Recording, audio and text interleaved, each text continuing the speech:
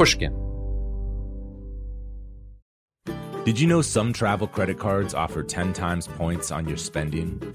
Don't miss out on big rewards for your next trip. NerdWallet lets you compare smart travel credit cards side by side, curated by an expert team of finance nerds. What could future you do with better travel rewards? A free flight? A room upgrade? Don't wait to make smart financial decisions. Compare and find smarter credit cards, savings accounts, and more today at nerdwallet.com. Reminder, credit is subject to lender approval and terms apply. NerdWallet, finance smarter. The most innovative companies are going further with T-Mobile for Business. The PGA of America is helping lower scores and elevate fan experiences with AI coaching tools and 5G connected cameras. AAA is getting more drivers back on the road fast with location telematics. And the Las Vegas Grand Prix is powering race day operations with 5G connectivity, giving fans an experience at the speed they deserve. This is accelerating innovation with T-Mobile for Business. Take your business further at T-Mobile.com/now. Hey guys, back at the playground again, huh? Yep. You know what this playground could use? A wine country. Heck yeah, and some waves so we could go surfing. Oh, yeah. Love that. A redwood forest would be cool. I'm in. Ski slopes. Let's do it. Can a girl go shopping? Yeah, baby. Wait! Did we just invent California? Discover why California is the ultimate playground at visitcalifornia.com. From Pushkin Industries, this is Deep Background, the show where we explore the stories behind the stories in the news. The world is full of books proposing counterintuitive claims about the way things are. You could even say books like that are a dime a dozen. But Dr. Carl Hart's book, Drug Use for Grown-Ups, is exceptional, and I might even call it unique. You may have heard about it in the press recently. Dr. Hart provocatively argues that drugs, including drugs like heroin, are much safer physiologically than we ordinarily think, and that the major dangers, including the dangers of addiction, come from comorbidities, risks that people have associated with mental illness and poverty, and not from the physiological substrate of these drugs themselves. He goes further than that, suggesting that we need a radical reform in light of a new understanding of drugs as having far fewer negative effects than we believe and far more positive effects associated with the altering of consciousness than we usually consider. Dr. Hart is a professor of neuroscience and psychology at Columbia University, where he's been chair of his department, and his research focuses on the physiological and behavioral effects of psychoactive drugs. The book is heavily, deeply footnoted, as I learned by reading it closely and going into the footnotes. At the same time, it's a highly accessible and indeed personalized account of a serious and complex set of issues with major consequences for how power is distributed in our society, including and in particular on the basis of race and racialized hierarchies. Drug Use for Grown-Ups is one of the most thought-provoking books I've read this year, and I had to have Dr. Hart on the show. Dr. Hart, welcome to Deep Background. Let's dive in by starting with a crucial definition that you provide at the beginning of the book that really follows us all the way through. And that is the definition of the word addiction. And you say in the book that you're going to use the definition of addiction borrowed from the DSM, the Diagnostic and Statistical Manual that psychologists use.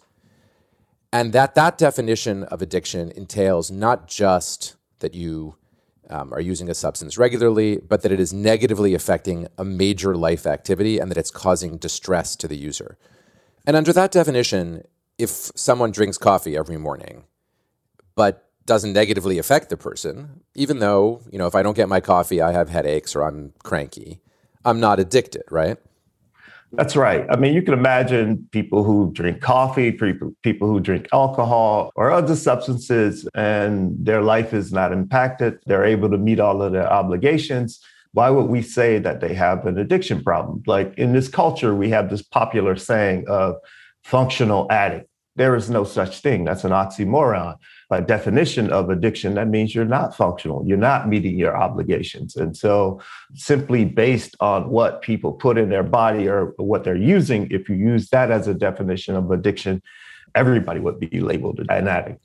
I think the thing that I was so fascinated about in your clarity about pointing this out about addiction is that you're a neuroscientist. So at least in principle, you're supposed to be a physiology guy. But that definition is way bigger than the physiological definition, right? No, that's right. So, the goal of neuroscience is to try to explain human behavior. And if you're going to explain human behavior, you can't only look at the brain, you have to understand the animal or the human in its social context. Without the context, you will make some mistakes about what's going on without understanding the context. And so I think most of us who understand anything about human behavior know that we need to understand the social context under which the behavior happens. Because you can imagine some behavior happening in one context may be inappropriate, whereas it's entirely appropriate in another. Let's say somebody physically assaults somebody, and that's all you know. And it turns out the person who physically assaulted the other person was a defensive end for the Tampa Bay Buccaneers, and he physically assaulted the quarterback for Kansas City on the field. That's entirely appropriate, but off of the field, that's not appropriate. So context is everything. It sure is, and that's a great example. Let's move on to another really important topic for you, and that is you condemn the language of harm reduction that tends to surround our discussions about drugs. Say more about that, because on the surface, harm reduction sounds like the most who could argue with it, idea in the world, and yet in your view, that framing of harm reduction has had disastrous consequences. Yeah, I just want to be clear, in principle, what people do with harm reduction, they try to help folks who are in need of help. I support that. The thing that I took issue with is just the term harm reduction. We do harm reduction when we brush our teeth in the morning. We want to avoid cavities. We put on our seatbelt. We want to avoid any sort of harm that might come if we had a car crash. But we don't call that harm reduction. We reserve the term harm reduction only for drugs. And when you do that, you pair the word harm with drugs over and over, and our language shapes how we behave, how we think. So I'm asking folks, maybe reconsider another term, like we're really trying to enhance the health and happiness and safety of folks. And so maybe health and happiness, but to focus exclusively on harms associated with drugs seems short-sighted. Most people are using drugs to enhance the pleasure, to have a good time, to alter their consciousness. We're not thinking about harm so much, but this term harm reduction forces us in this sort of unidimensional space, as if harms are the only things that happen when you take drugs. I think the reason that point that you're making was so powerful for me in reading the book is that, like a lot of what you do in the book, it just challenges the reader to say, start somewhere different. I get the sense again and again reading your book that what you're fighting against is preconceptions that have been kind of drilled into our heads, and not by accident. It's not just they're out there in the culture. They've been created by the television that we've watched, the PSAs that we've been seeing, if you're in our generation, since we were kids, and that the next generation is still getting. It's a full, I guess it's what the sociologists would call a full discourse, a full set of ideas and language and beliefs that have been created in a very self-conscious way. Am I getting you that you're trying to start us off by saying, hey, everybody, take a deep breath and realize that you're in the grips of these ideas and just question them? Doesn't mean you have to reject them at the end, but start by putting a question mark in front of them. That's exactly right. In our culture, we've been inundated with these messages about drugs that are largely inaccurate. And we've been inundated with these messages because it facilitates some sort of argument or some sort of position of the person who's producing the messages. And it's really easy to say that anybody who uses crack cocaine will become addicted. And we all believe it. It's really easy to say one hit of heroin and then you're addicted. And I'm asking people to just reconsider this with the evidence. And I'm trying to present evidence throughout the book that I hope people will look at, consider, and reconsider their starting point. Those stories are so powerful. You know, I'm from Boston and grew up as a big Celtics fan. And I remember very, very vividly as a kid when Len Bias died of a cocaine overdose, or at least so it was reported. And, you know, the takeaway for kids, and I was a kid, was supposed to be you could die from one use of cocaine. There was no serious analysis of the history, the context, any of it. And I don't actually know the facts of it, except that, boy, did it make a central impression on me as a kid. You know, this was a terrifying, terrifying drug, and you should avoid it at all costs. Yeah, same here. I came of age about that time. Not only did Len Bias die, a week later, Don Rogers died from the Cleveland Browns. And so the message was, this drug is so unpredictable, even one hit can take out the most fit person in our society. That's just an overly simplistic message. Nearly every day before COVID, at least, at our institution at Columbia University, we give cocaine to research subjects. And never have we seen such a thing like that. But, you know, it's in a controlled environment, in a medical setting. But Len Bias' experience, as the way it was reported in the media, just seemed to be an extreme aberration. But that was the standard that was presented as if it was the standard.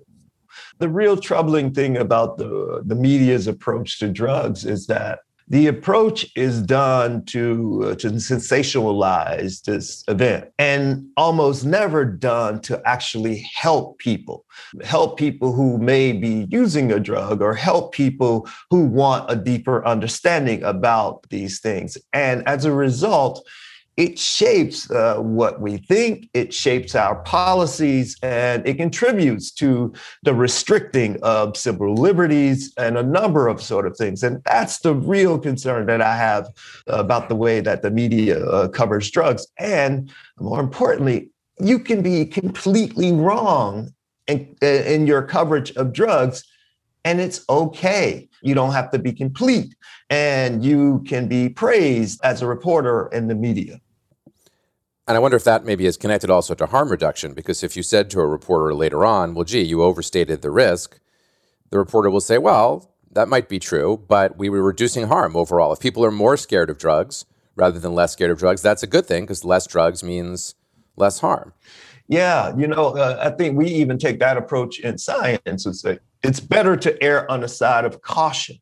And then that way fewer people will use. It's like, that would be okay if there was not a price to pay. There is a big price by erring on the side of caution when you are incorrect. For example, this past summer, we had a lot of protests related to Black Lives Matter, the killing of George Floyd. The killing of George Floyd is a good example because we all saw Derek Chauvin put his knee on George Floyd's neck for 8 minutes and 46 seconds. We all saw it.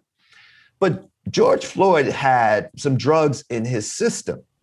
And now the story becomes, oh, the drugs did it, even though we saw with our own eyes what happened.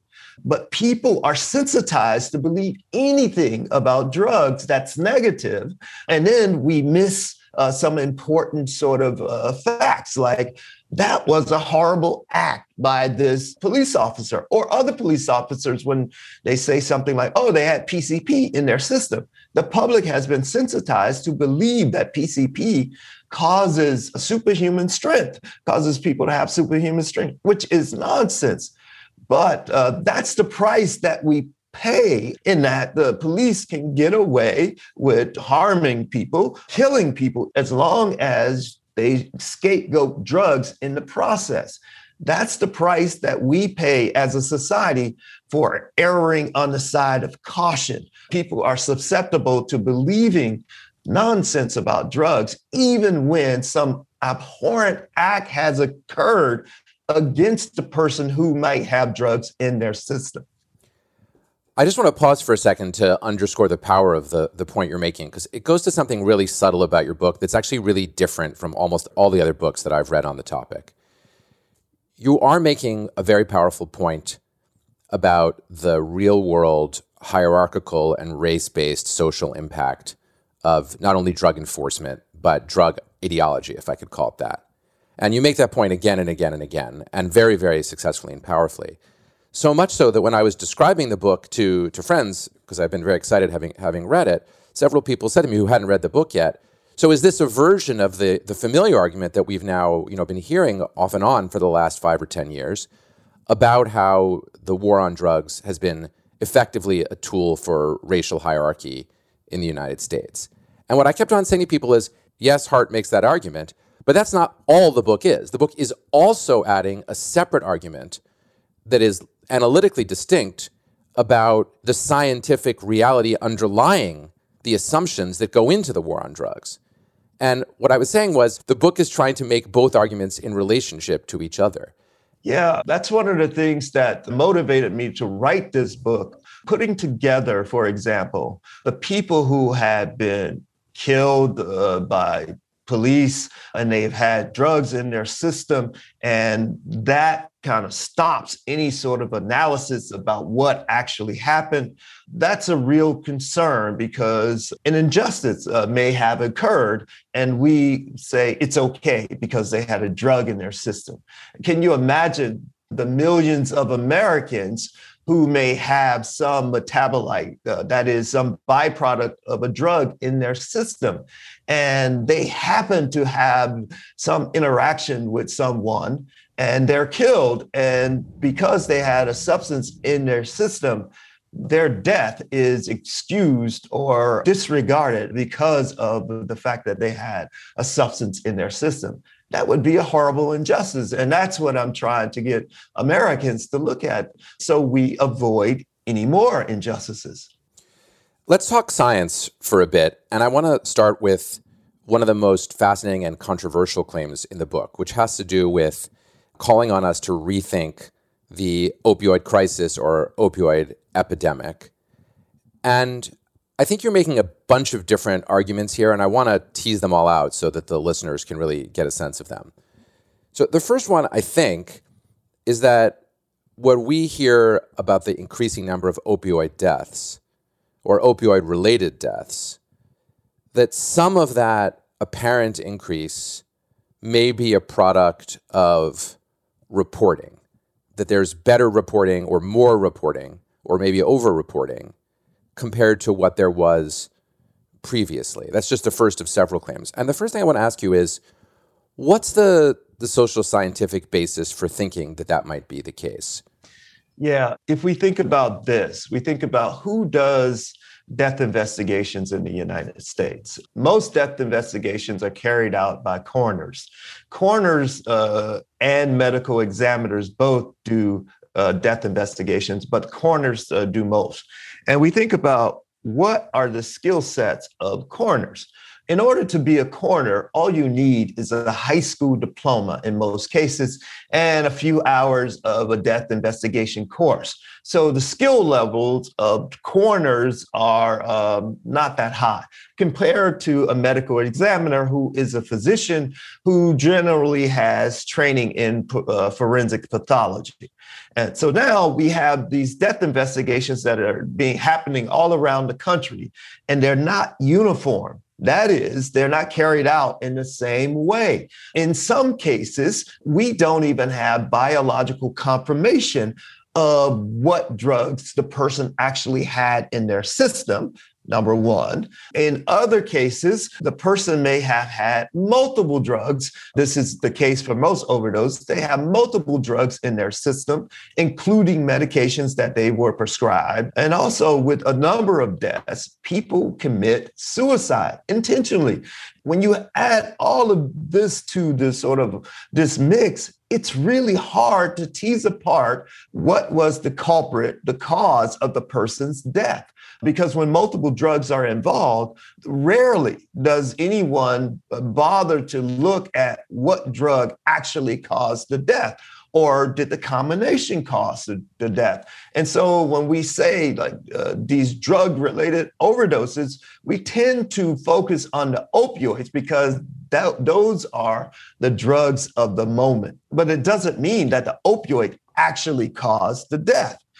Added to that, the fact that many people, when they do street drugs, may get tainted drugs. And so the drugs may be tainted with other things that are more dangerous than the drug that they were seeking. For example, if someone was seeking heroin and they got a fentanyl analog, that fentanyl analog can be a lot more potent than heroin, therefore more likely to cause overdose in an unsuspecting user. And so all of this adds complexity to this overdose mix that is rarely teased apart when we document the cause of death. We'll be back in a moment. As listeners to this show, you probably consider yourself pretty smart. But how smart is your wallet? When you're looking to upgrade your wallet, it's time to turn to NerdWallet. Their expert team of nerds has the financial smarts to help you find the right financial products for you. Before NerdWallet, you might have paid for vacations with whatever was in your wallet. But you could have been missing out on miles you didn't even know you were leaving on the table. Now you can get a new card with more miles and more upgrades. What could future you do with more travel rewards? A hotel upgrade? Lounge access? Wherever you go next, make it happen with a smarter travel card. Don't wait to make smart financial decisions. Compare and find smarter credit cards, savings accounts, and more today at nerdwallet.com. NerdWallet. Finance smarter. As with all cards, credit is subject to lender approval and terms apply. The most innovative companies are going further with T-Mobile for Business. The PGA of America is helping lower scores and elevate fan experiences with AI coaching tools and 5G connected cameras. AAA is getting more drivers back on the road fast with location telematics. And the Las Vegas Grand Prix is powering race day operations with 5G connectivity, giving fans an experience at the speed they deserve. This is accelerating innovation with T-Mobile for Business. Take your business further at T-Mobile.com/now. I'm late for a very important date. Time is running out to score adult theme park tickets at child prices from Undercover Tourist. This summer, make your Walt Disney World vacation more affordable than ever. Escape into a place where magic has the power to transport you into stunning worlds and your favorite stories for less. Buy from Undercover Tourist, an authorized seller, and link to official Walt Disney World apps so you can add on Genie Plus and Lightning Lane upgrades easy. Book your adult theme park tickets at child prices with Undercover Tourist now and save. UndercoverTourist.com.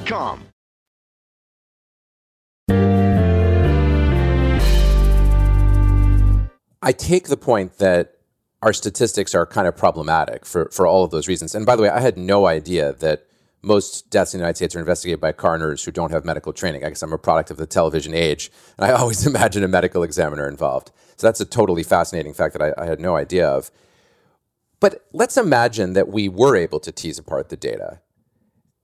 Don't you think there would be a rise in the number of deaths where opioids were at least involved, even if the cause of the death was the interaction between opioids and something else, or tainted drugs, or a fentanyl-based drug that was way more powerful than the person who ended up using the drug ever knew? I mean, you're not suggesting, are you, that the idea that there's a lot more opioids out there and that there are a lot more deaths than there were is not true, but rather that the connection between those things, between the number of opioids and the number of deaths, hasn't been sufficiently substantiated?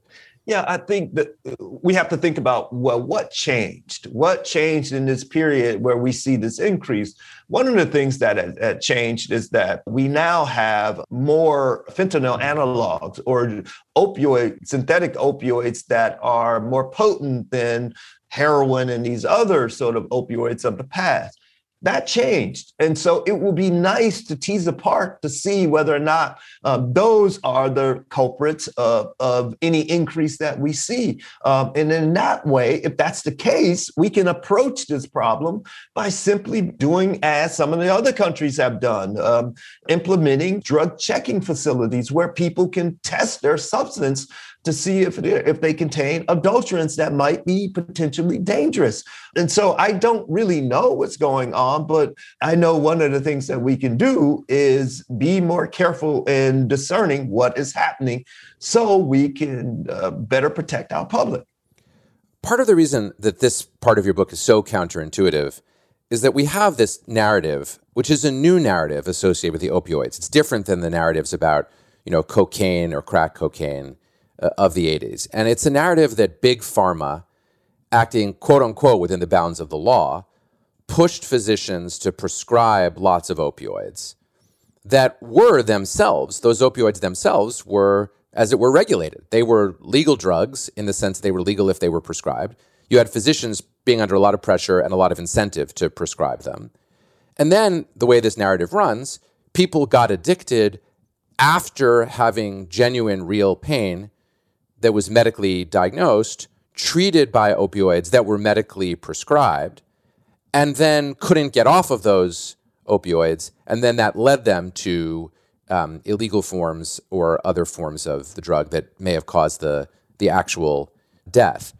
And I don't think you talk so much in the book about the Big Pharma part of that story. And so I really wanted to ask you, do you buy that story? I mean, we're hearing it all the time. I suppose Big Pharma, at one point, they wanted to deny the story. At this point, they've changed strategies, right? They've given up and realized their best bet is to say, we're sorry, that the companies who did the most of this will pay large settlements, that the companies who advise them or participate in it will also take a hit and pay large settlements.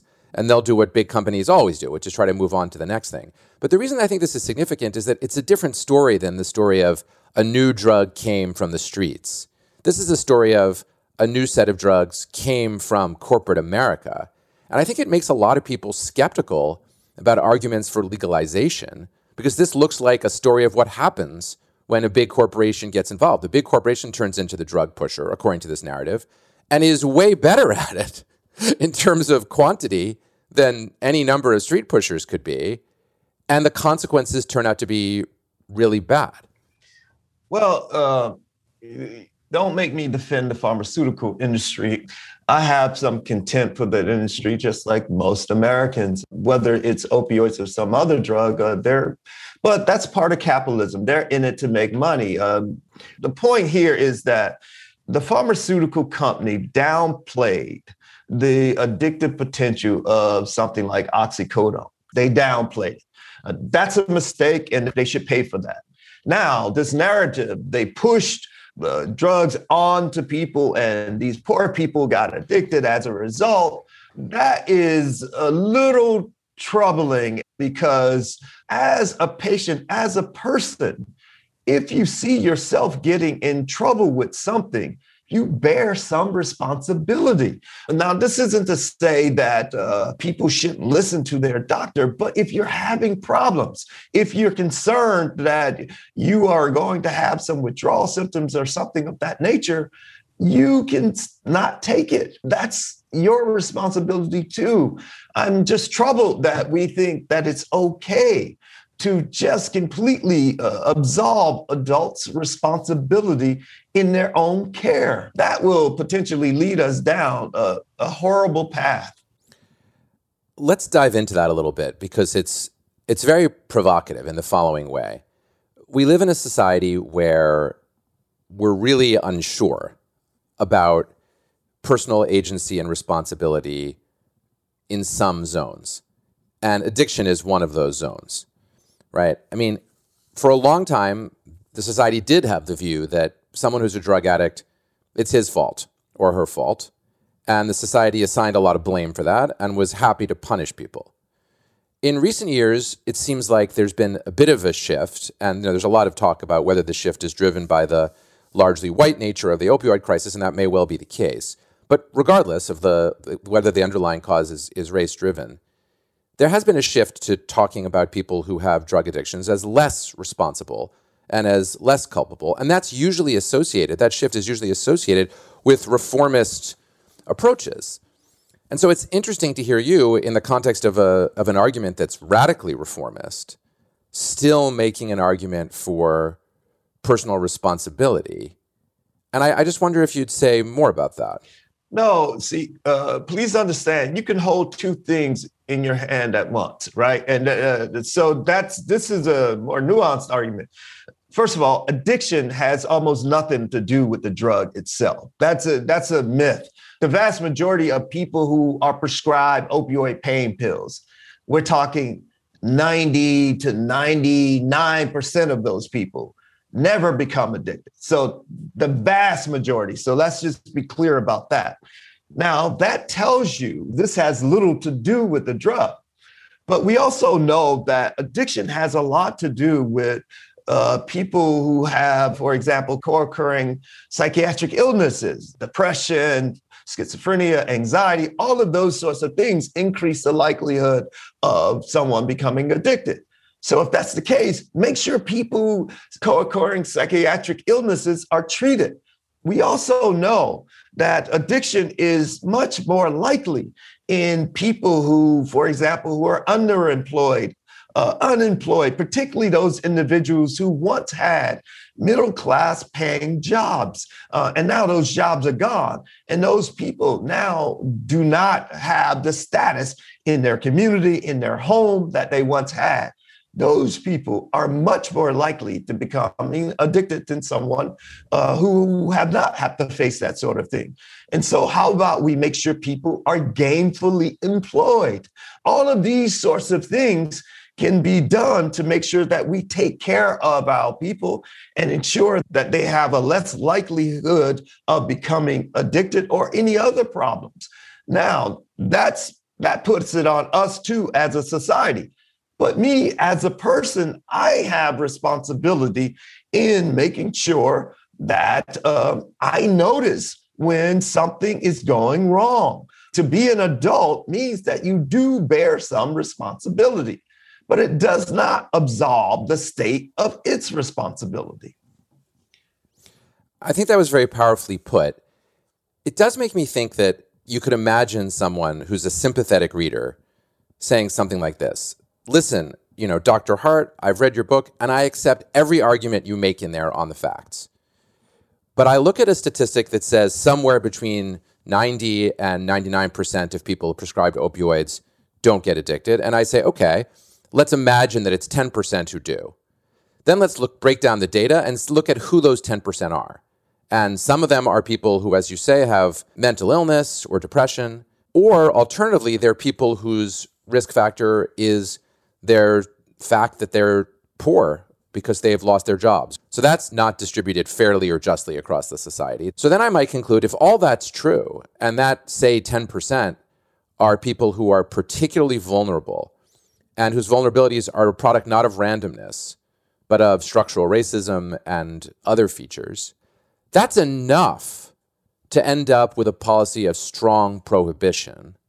Even if it were the case that there are stable, mentally healthy, middle and upper middle class people who could take opioids or other drugs and be totally fine.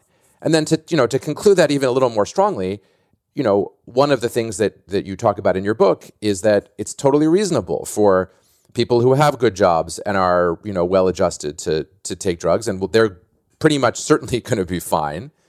But maybe that's not where we should be focused.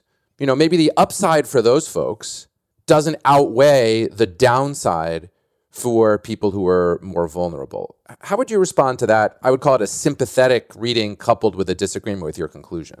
Yeah, well, we would have to ban alcohol if that was the case. Well, we tried, right? I mean, I think a lot of people thought we should ban alcohol. We did ban alcohol, and then it went south, and we ended up unbanning it. But I mean, as a moral principle, I don't think you could be wrong about that. I mean, I don't think prohibition was irrational. Prohibition was highly rational. There was huge harm that was being caused by alcohol. And it's just that the society was unwilling to tolerate the social cost, ultimately. Well, I don't know. I think that's naive. We think about automobiles. Every year we lose 40,000 Americans on the highway because of car accidents. Well, we should probably think about banning cars, and we can think about other activities that people die in. People, humans, should understand that life is not without risk. But, when we think about restricting these things, first of all, the people who have the means are still going to get their substances. And we have these laws that ban these substances. And that means that these laws will primarily affect those people who don't have means. So those individuals will probably pay an even higher price if we ban these substances, while the people of means, they're always going to be okay. They're always going to get their substances because they can circumvent the laws in ways that the folks without means cannot. There's a fascinating chapter in your book, Carl, about psychedelics, where you begin by saying that unlike lots of other drugs, which you have experimented with in various ways or used, you haven't done so much in the way of psychedelics. But you observe that the mostly white, mostly upper middle class people who are into psychedelics, and it's a big cultural movement these days, are at pains to differentiate themselves from users from other drugs, which are coded as less white. And you have a sort of call for people to be a little more open-minded about this. Do you want to say more about whether the movement towards legalizing psychedelics, which does seem to be making progress, is a useful thing from your perspective insofar as it could be leveraged to achieve the social goals that you're looking for, or whether you see it as actually part of the problem because it does rest to some extent, as you argue, I think very convincingly, on a kind of hierarchy of good drugs versus bad drugs? Yeah, it troubles me if someone says, oh, I used some ayahuasca or psilocybin to achieve some spiritual enlightenment or to be at one with the universe or to heal some problem I had. It's totally acceptable in this day and age. Now, if someone says that I took heroin and I felt great, that person is vilified. And when in fact, the two individuals are doing exactly the same thing. They are choosing to alter their consciousness. They're doing exactly the same thing oftentimes. And my point is that we're all doing the same thing. So why not come and stand on behalf of those people who have been vilified for doing exactly what you're doing? I know why not, because the sort of folks who are enthusiasts of psychedelics don't really want to be associated with those other drugs because of the baggage that those other drugs carry, including the perception of the users being predominantly non-white. I get it. I understand that's why it happens. What I'm pointing out is that it's wrong because those people who have been persecuted for using heroin or cocaine, the penalties that they have faced are very real, while these other folks face no penalties. Not that they should face penalties, but they should stand up on behalf of those other people. And I'm asking them to do this very thing. Speaking of baggage, I intentionally waited till the end of the interview to ask you about this, but it's been upfront in reviews of your book, and you talk about it very frankly in the book. And that is your own willingness to say, for the record, that for a few years you've used heroin in a controlled setting with controlled dosage. You even describe in the book deciding to get off of it and going through the withdrawal symptoms and how you manage that, and then deciding to use it again. And that grabs the attention of the media, and it gets people to sit up and take notice when they're reading the book review and say, oh, I'm going to go out and buy this book because this is remarkable. This is unusual. Someone would say this. When you think deeply about how your decision came about to put it in the book, did you weigh this issue? Did you think to yourself, man, on the one hand, people are really going to focus on this, and the whole conversation could end up being about that. But on the other hand, it'll get more people to hear my message? Or did you just think, no, I just want to be honest and damn the consequences? Yeah, of course, I thought about this. I thought that people would read the book, and I really cared about the people who are being persecuted for having been identified as a heroin user or some other vilified drug. So I thought about that group first. And I thought that, I know more about drugs than most people. And so if anybody takes the arrows and shots, let it be me on behalf of those people. That's what I thought. But frankly, I didn't think that folks would lose their mind, as some have. For example, saying that you use heroin occasionally but regularly or something, that means that you're an addict. That means that you have no control, you need help. Nobody stops to look at things like, oh, you just published this book, which is really hard to do. You published, I published another book this year. It's really hard to do. I have hundreds of scientific articles. Nobody stops to look at things like my kids graduated from Ivy League institution, all of these sorts of things. And so I wasn't really, I didn't think that would happen. I didn't think the message would get distorted so badly. But even still, even if I knew that, I wouldn't change my mind because it's the right thing to do. I'm trying to get people to focus on not the drug itself, but the individual's behavior. Is that person meeting their obligation? Are they good people? All of these sorts of things I'm trying to get people to focus on. But the sort of current media frenzy about this is really just proving my point. The vast majority of people have read the book and understood this like you have, and that's what I'm really happy about.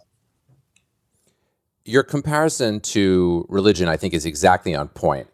And I always say to people, when you're in a supposedly secular context and you see that a religious metaphor explains everyone's behavior, as it does here, you're in the presence of orthodoxy.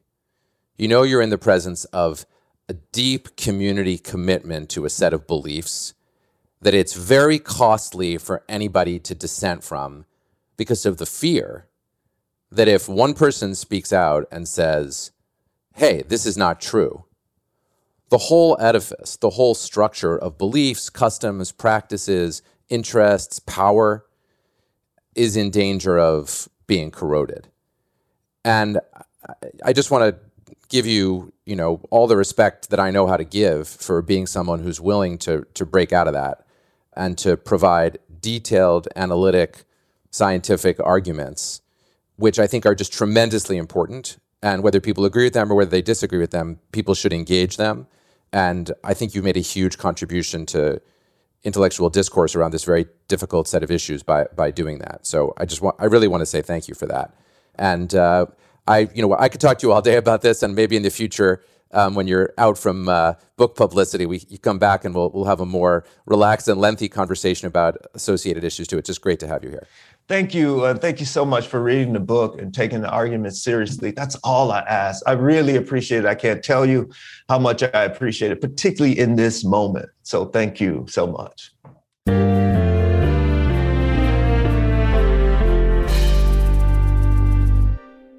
When I read a book that really gets me thinking, I'm always incredibly excited if I get the chance to talk to the author. And in fact, for me, one of the great pleasures of Deep Background is that I have an excuse to call up the authors of new books and say, pardon me, would you be willing to have a conversation with me about this thing you've written? My interview with Dr. Carl Hart fit that bill for me. His book, Drug Use for Grownups, is a book that basically demands that you think anew about something that you thought you understood before. Not every argument in the book necessarily will convince every reader, and I don't think that every argument in the book necessarily convinced me. But what the book did is the thing that I feel nonfiction books often do at their most powerful: upset my fixed expectations, change my ideas. And the book does so by drawing attention to two different dimensions of argument. One is an argument about power in the world and about the effects of our drug policies on ordinary people, especially people of color and people who have less money.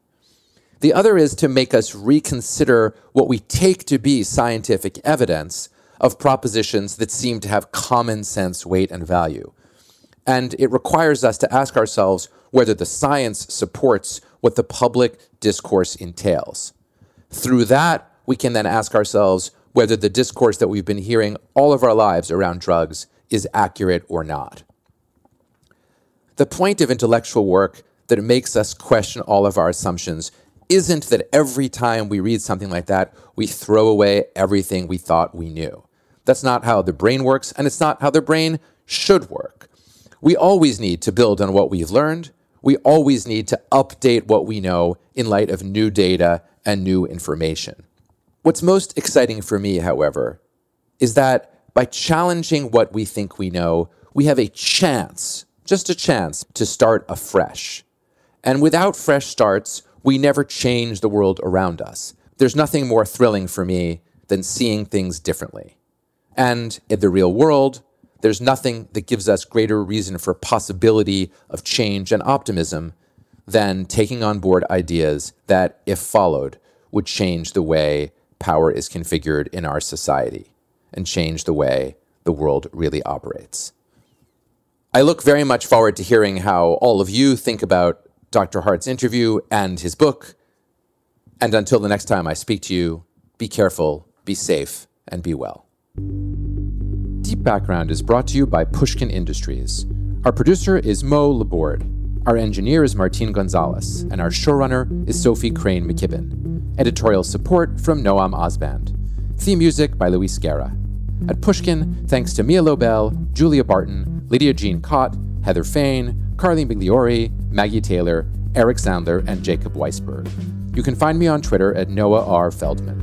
I also write a column for Bloomberg Opinion, which you can find at bloomberg.com/Feldman. To discover Bloomberg's original slate of podcasts, go to bloomberg.com/podcasts. And if you liked what you heard today, please write a review or tell a friend. This is Deep Background.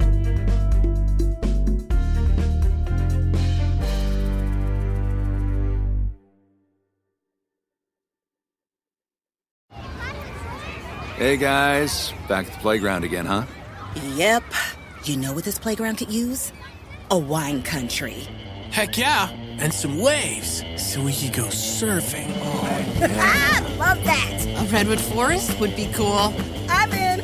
Ski slopes. Let's do it. Can a girl go shopping? Yeah, baby. Wait! Did we just invent California? Discover why California is the ultimate playground at visitcalifornia.com. At JCPenney, fashion counts for everybody and every body. The weather is getting warmer, and it's time to swap my winter layers for fun, vibrant, and cool clothing. With so many fun things happening this spring, like Mother's Day and the Wind Down Tour, it's hard to find great-looking clothes that fit you just right. That's why I love JCPenney. JCPenney has so many stylish and comfortable options for so many different body types.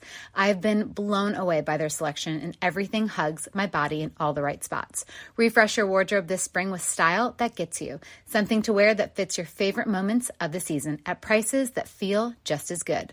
Discover brands that get you and put style and comfort first, like Worthington and Liz Claiborne for her, each in women's petite and plus sizes. Here, spring comes in all shapes, sizes, and colors. JCPenney, make everybody count. Hey there, parents and teachers. Are you tired of feeling like every day is a battle of wills with your kids? Let me tell you about something that changed the game. Love and Logic.